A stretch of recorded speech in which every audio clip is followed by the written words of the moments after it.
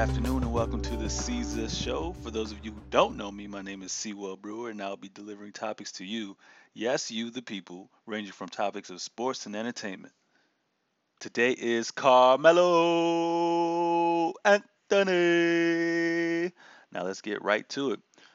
As we all know, Carmelo Anthony is a part of the New York Knicks and is currently averaging 22.6 rebounds, 3 assists with a 43% field goal percentage.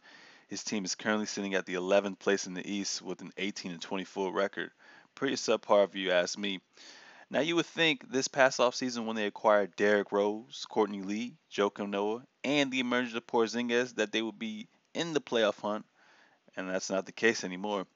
It looked good on paper, but it's clearly not working out. Now I think I know where it all went wrong.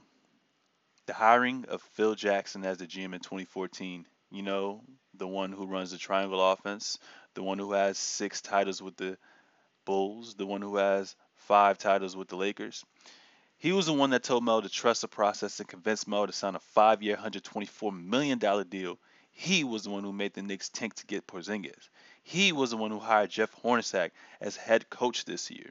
Really? A guy who averaged 34 wins a game, and to top it off, signed a streaky Brandon Jennings with a D League level bench? I'm sorry, Philly New York fans.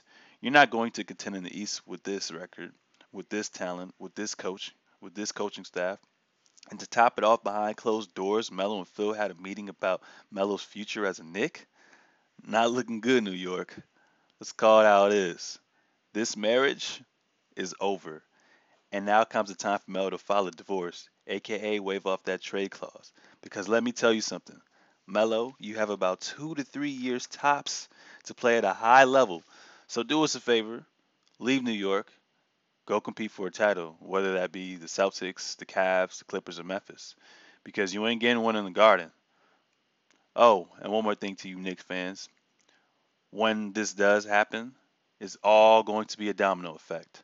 First, Melo, out. Then D Rose won't resign, out. Then Noah's contract will definitely get bought out, out. And then you guys will have to start all over again, like you should have done years ago. Thanks for listening to this podcast for today's episode, and make sure to follow me on all forms of social media at SirSeezus. That's SirSeezus. And I hope you guys enjoyed the show. Stay tuned for next week's topic.